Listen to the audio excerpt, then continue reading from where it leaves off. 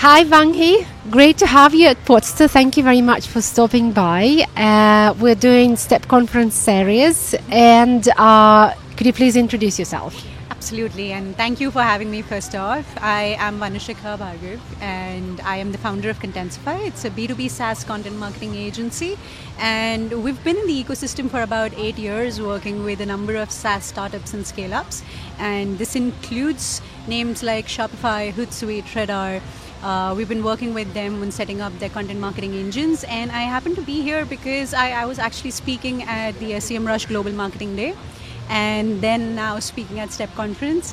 So yeah, good to be here, good to see a lot of tech companies really coming up.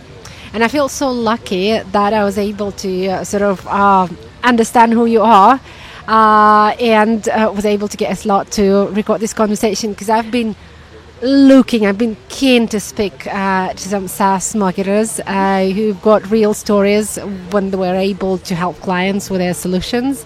And I'm so happy because you're not often in Dubai, I understand, and I hope that we will have an opportunity to record a longer episode going forward.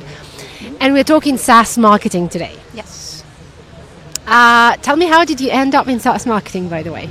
Okay, so I come from a tech background, so I'm an engineer. And I've always had that inclination towards seeing tech really evolve. And of course, software has been a part of our lives since, I guess, forever. We just call it by different names now.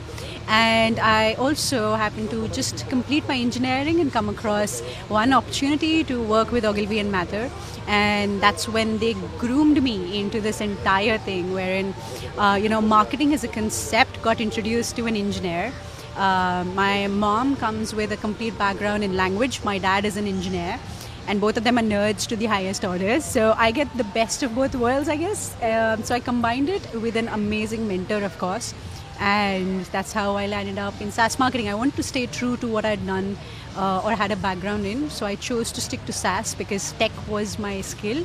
And I did not want to go into consumer products. So yes, this is how we're here. I think it's just a very unique combination, and I frankly do think that SaaS marketers need to have a technical background, but it's just that not too many technical people are actually moving to marketing. So that's why I got a bit surprised, and surprised in a good way.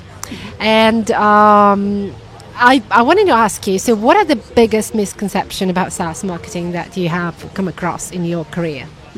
I think the number one, ongoing one, despite like almost a decade in this industry, would be that if you have a product, it'll market itself. Because the truth is that SaaS and SaaS marketing often doesn't, they don't say it in one breath or in one sentence. It's often like, hey, we have a good SaaS product, let's focus on the UI, UX. Let's focus on getting, let's say, investors. But nobody looks into marketing up until the point where they realize that the product is really not going to take off on its own. They need to present it, explain it. So I think one of the biggest issues and the myths is that a SaaS product can market itself. But no, a SaaS product needs a thorough marketing strategy, which is far more complex than the regular marketing strategies, because here you're not just looking at tech, you're also looking at consumer intent, interest, and it has to be an ongoing iterative process. So I think that would be my number one. That's great. And so which brings me to another question. So when SaaS products need to start their marketing then? So I like I mentioned, I actually have a blog as well, which does mention that there's no good time to get started with marketing. Sooner the better. I mean, I'll give you a couple of instances. For instance, we worked with a solution that just had slides on what they wanted to do. So it was just frameworks and a lot of flowcharts made on a presentation and no product so far, right? So when we started working with them, we knew who we were addressing, but we didn't have a product. So we started building out content, creating, marketing content that was targeted at educating that specific target audience. Here's what happened. They picked up so quickly, and we started getting a lot of demo requests. And then eventually we had to tell people, hey, we don't have a product. We're building a product, but we can help you set up the workflow on top of an existing product that you're using. So honestly speaking, even before you have like a minimum viable product, right, MVP, like we say, you can actually get started with marketing. It's also a great way to validate your idea and see how big your market is before you even launch the product, or even build your list of interested people, because they're going to convert once you do launch. Second is, of course, when you do have your MVP in place, you know who you're targeting. then you need to double down on it and reach out to them, educate them, tell them why they need your solution. So I think the second stage is also equally important. Third is when your product is probably, let's say, completely established. Right. In that case, it's more like they know what they're doing. They know who they have to reach out to. Now they just need to scale it in different ways. So I think marketing can start at any point. The sooner the better, because it also helps validate ideas. And most people tend to think of marketing as an afterthought, right? So it's often started much later. I would say it should be a little early. In your journey, because it's like an asset, and you don't have to start with everything. You can start with something real small, maybe let's say like the podcast that we're doing, right? So it could be something like a small podcast which you record once a week, or it could be maybe a couple of social media posts in a month. That's all. So it just depends. So earlier the better. So I have lots of different questions with regards to whatever you mentioned now. So I'm just trying to sort of put them in some kind of structure to make sure that we cover all of them. And one of them would be probably, it's like, what is your, like what you mentioned different stages when you can actually start your SaaS marketing. So what would be your point of decision making in terms of the channels and adding channels, removing channels, or expanding your marketing strategy, let's say, within your products? Is it a data? Is it a tool? Is it, I don't know, your common sense? So what would be your point of decision making? Okay, so when we start, the very first thing that we look into is how much do we want to dilute ourselves? Instead of, the spread and pray kind of an approach where we are trying to capture every platform, we look into who our target audience is, which is the target market. But then we also add an extra layer of what your ICP is, right? So your ideal customer persona. If I'm selling to Gen Z, trust me, there's no point of me creating content on LinkedIn for too long, right? But if I'm targeting millennials by any chance, right, they are people who are going to be on TikTok. They're also going to be people who are on LinkedIn, and they're most likely using TikTok for personal use and LinkedIn for professional use. In that case, if I'm tapping into their professional interests with my solution, I need to be on LinkedIn as compared to TikTok. Of course, there's this one thing of, maybe when we should also start using TikTok. Yes, we should. You can. Of course, you can. But do you need it right at the beginning? Probably not, because you want to approach them in a way, via a channel where they're more receptive to your message. So I would probably start with LinkedIn, for instance, and then gradually, as they know who I am, as they know what I speak about, I would then diversify my channels. So honestly, the only layer that matters is knowing your ICP out of your target market, and then eventually looking into their behaviors, internet behaviors. So that's where your data comes in. And if you're a startup, you obviously don't have data, so you can actually make use of social listening to identify what channels does your target audience and your ICP use, and for what and when. So that's the amount of data that you actually have to look into. And that's when you know that, okay, let me start my marketing functions with this channel, and then gradually add another channel and let that channel serve a different objective. Because each channel has its pros and cons. Yeah. So you can actually use each channel differently rather than have the same strategy replicated across all channels. Of course.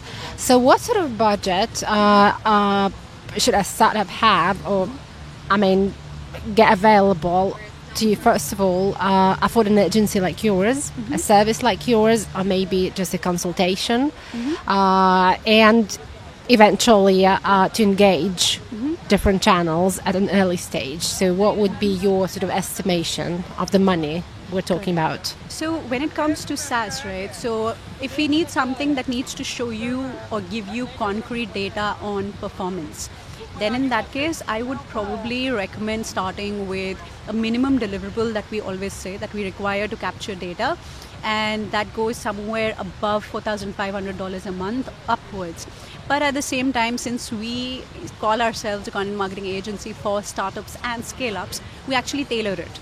So in case, you're just experimenting with channels and you want to experiment with, let's say, content marketing as one of the tactics to grow your startup, then in that case, we also tailor it to your budget. So let's say you have an internal team of maybe writers, maybe you have a social person who handles social media. All you need is a strategist at the top who guides them in the right direction. Then in that case, we work as strategists also, wherein we create weekly cadences of touch base. So I don't know if you've heard of the traction model, EOS traction model. So what happens is that you align with somebody right from scratch, and then you set milestones. So my first meeting would be, let's say, in week 1. I've set some goals. Week 2, I will see if it got executed or not, if there were any blockers. Then I decide my cadence for week 2. Do I need to touch base twice? Do I need to touch base thrice? And then we start spacing it out so that the marketing team internally also gets used to doing things on their own, thinking more creatively, because they can't wait for me to unblock it for them as a consultant. They have to do things themselves as well.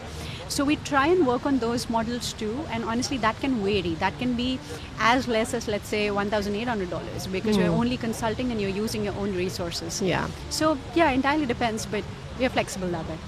How big is your team? My team is right now 17 people, 2 contractual, so I guess a total of 19. Yeah. I've kept it to keeping 50% of my team is full-time, 50% is contractual, because I think I started my career remotely. So I believe in remote a lot, and we now have workflows so thorough that, a remote team just makes sense. But at the same time, I want everybody to have that creative angle to their lives as well. So we've tried to keep the contractual aspect live. And your clients are currently based globally, or are they mostly dedicated to sort of our region? So where are they based? Jill? I would say across the globe.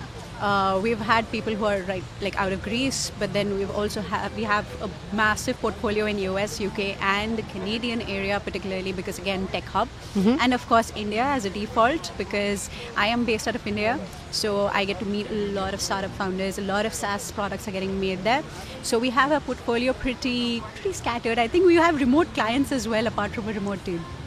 It's great that actually you happen to be in Dubai, so that we could have this conversation recorded. And I mean, SEMrush event, they're definitely lucky to have you, because I was trying to find sort of professionals who are dealing with specifically B2B SaaS marketing in our region, and I couldn't find a lot. So I'm I feel really lucky to have this conversation with you.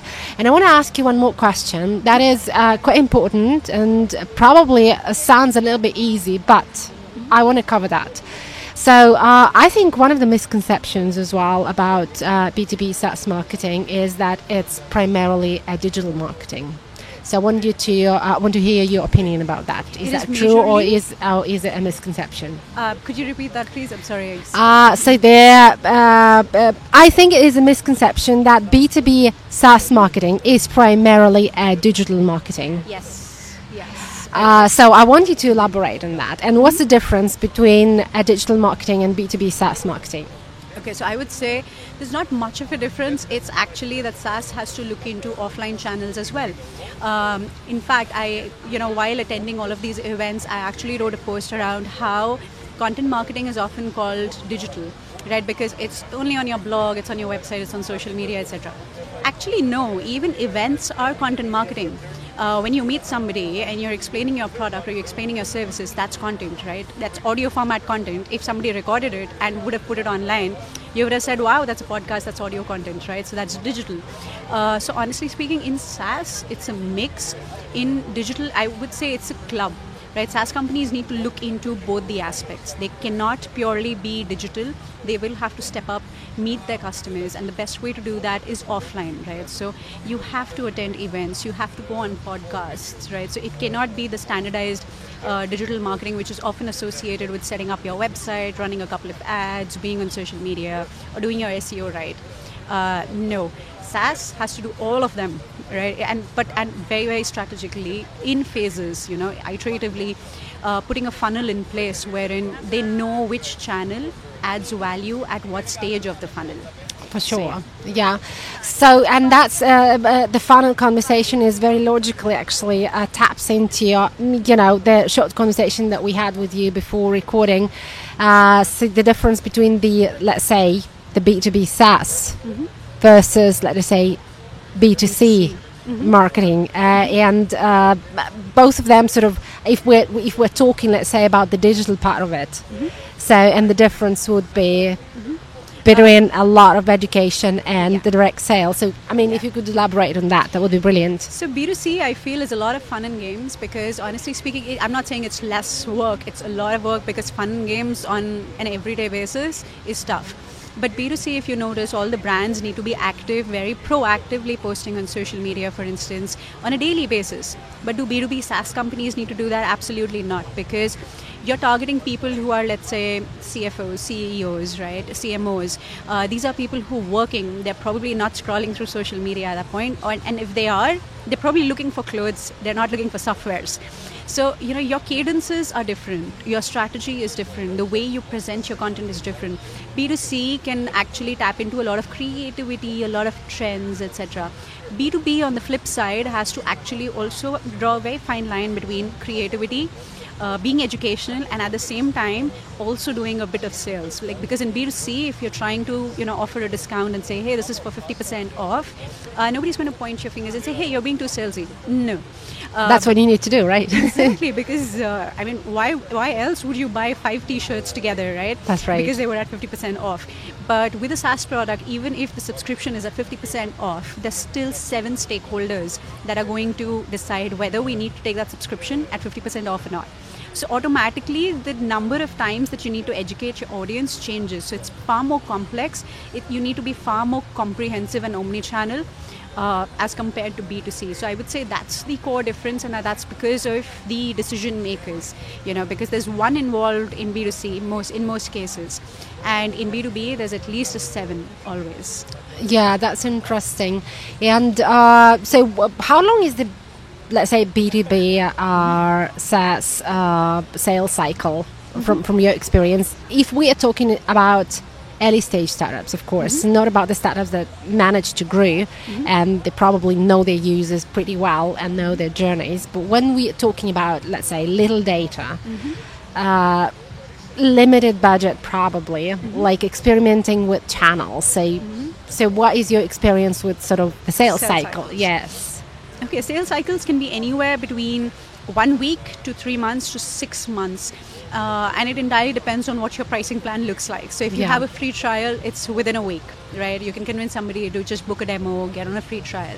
If you have a $9 plan, it's still easier to retain them after the free trial. Yeah. The moment you say it's $9.99, that's where you have a problem. That's where it goes into an enterprise purchase. And like I said, you have at least 7 stakeholders that need to sign off on that $9.99 purchase, right? So it automatically becomes a longer process. So anywhere between 3 to 6 months on average. And I've seen like the best of products out there that have established markets still take 3 to 6 months to close a good enterprise deal.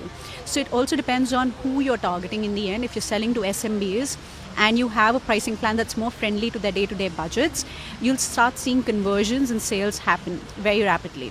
And of course, how thorough you are with setting up your marketing and sales campaigns, right? So it depends on that as well. But in general, the moment you move into enterprise markets, it takes longer. But the longer it also takes, those are the kind of people who stick longer as well. They wouldn't switch because that's how long they take to decide on one solution. So they obviously are going to stay with you at least for an year or 2 at max, at least. So I would say, yeah, it takes about 6 months in some cases, but depends on product and your target audience. So this question was primarily for the startups to sort of understand that it's all manageable, and even if you need to invest into your product from day one, probably investment is worthwhile. Yes. And so what was your point of sort of a keynote at the STEP conference this year? Just curious, what was the topic that you were covering? So we were talking about, branded content that fails, because most of the time, a lot of companies think branded content is actually their ad campaigns.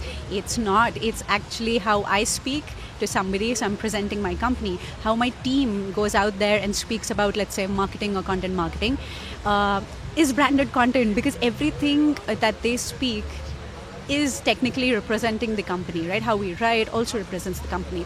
So that's what it was about, how people tend to think it's only the ads, so they focus a lot on the ad copy, the visuals, etc., not realizing that how they present themselves, how the founder writes about his own solutions or what their customers are talking about is all branded content. Anything and everything that as an asset is yours or is completely dedicated to you is branded content. So we spoke about how companies are failing at it because they fail to measure, they fail to keep up with trends, they fail to understand that what may have worked for somebody else may not work for them. So competitor research is great, but a competitor copy is never great because people are always going to know you copied their concept. So yeah, I mean that's exactly what we spoke about today. And interesting how many times, even during this STEP conference, we have already mentioned talking to you when I spoke to, let's say, podcasters, when I spoke to PR people, when I'm talking to you as a B2B SaaS marketer, how many times we're mentioning about the importance of, let's say content, but not just content, but content that somehow represents your brand, your personality, your professional niche, the content that speaks to other humans as a human content, actually. So I think this is, I don't know why, frankly, it is so difficult to execute on, let's say, even a small company level. But it's definitely something that has to be all the time discussed and recommended and help. So company need to understand that this is an investment worthwhile, same as, for example, you invest into developing your product. Exactly. It's the same sort of thing that helps you to promote. So what would be your, let's say, I would say 3 top advisors to startups on their SaaS marketing? But let's start with one. Maybe that will expand into 3, but let's start with one top. Okay, the one thing that I always say is there's no such thing as a department working in silos. So if you're thinking marketing is marketing standalone or sales is sales alone, support is support alone, actually no. You have to stop treating them as a stack. You need to start treating them as something that gets lined up together and they form the same block. So marketing is in sync, has to be in sync with sales, has to be in sync with support. So a lot of SaaS companies run all of these functions in silos. So what happens is there's a lot of data that's just lost in between. Yeah. And here's what happens. The support team will suddenly one day get up and say, hey, we don't have an ebook on an X topic. So then the marketing team gets roped in. Or the salesperson suddenly doesn't have a case study. But if you were aligned right at step 1, you will never have those instances where your marketing team or your sales team has this, can we have a 24-hour turnaround? No, because you're going to be prepared. Your strategy has already covered everything. So I think that's one of the top tips that I give. Yeah. That before you start marketing, ensure that your sales and support stakeholders are on that call because they need to know what marketing is doing so that everybody can align. So let marketing be the person who starts that conversation between 3 departments.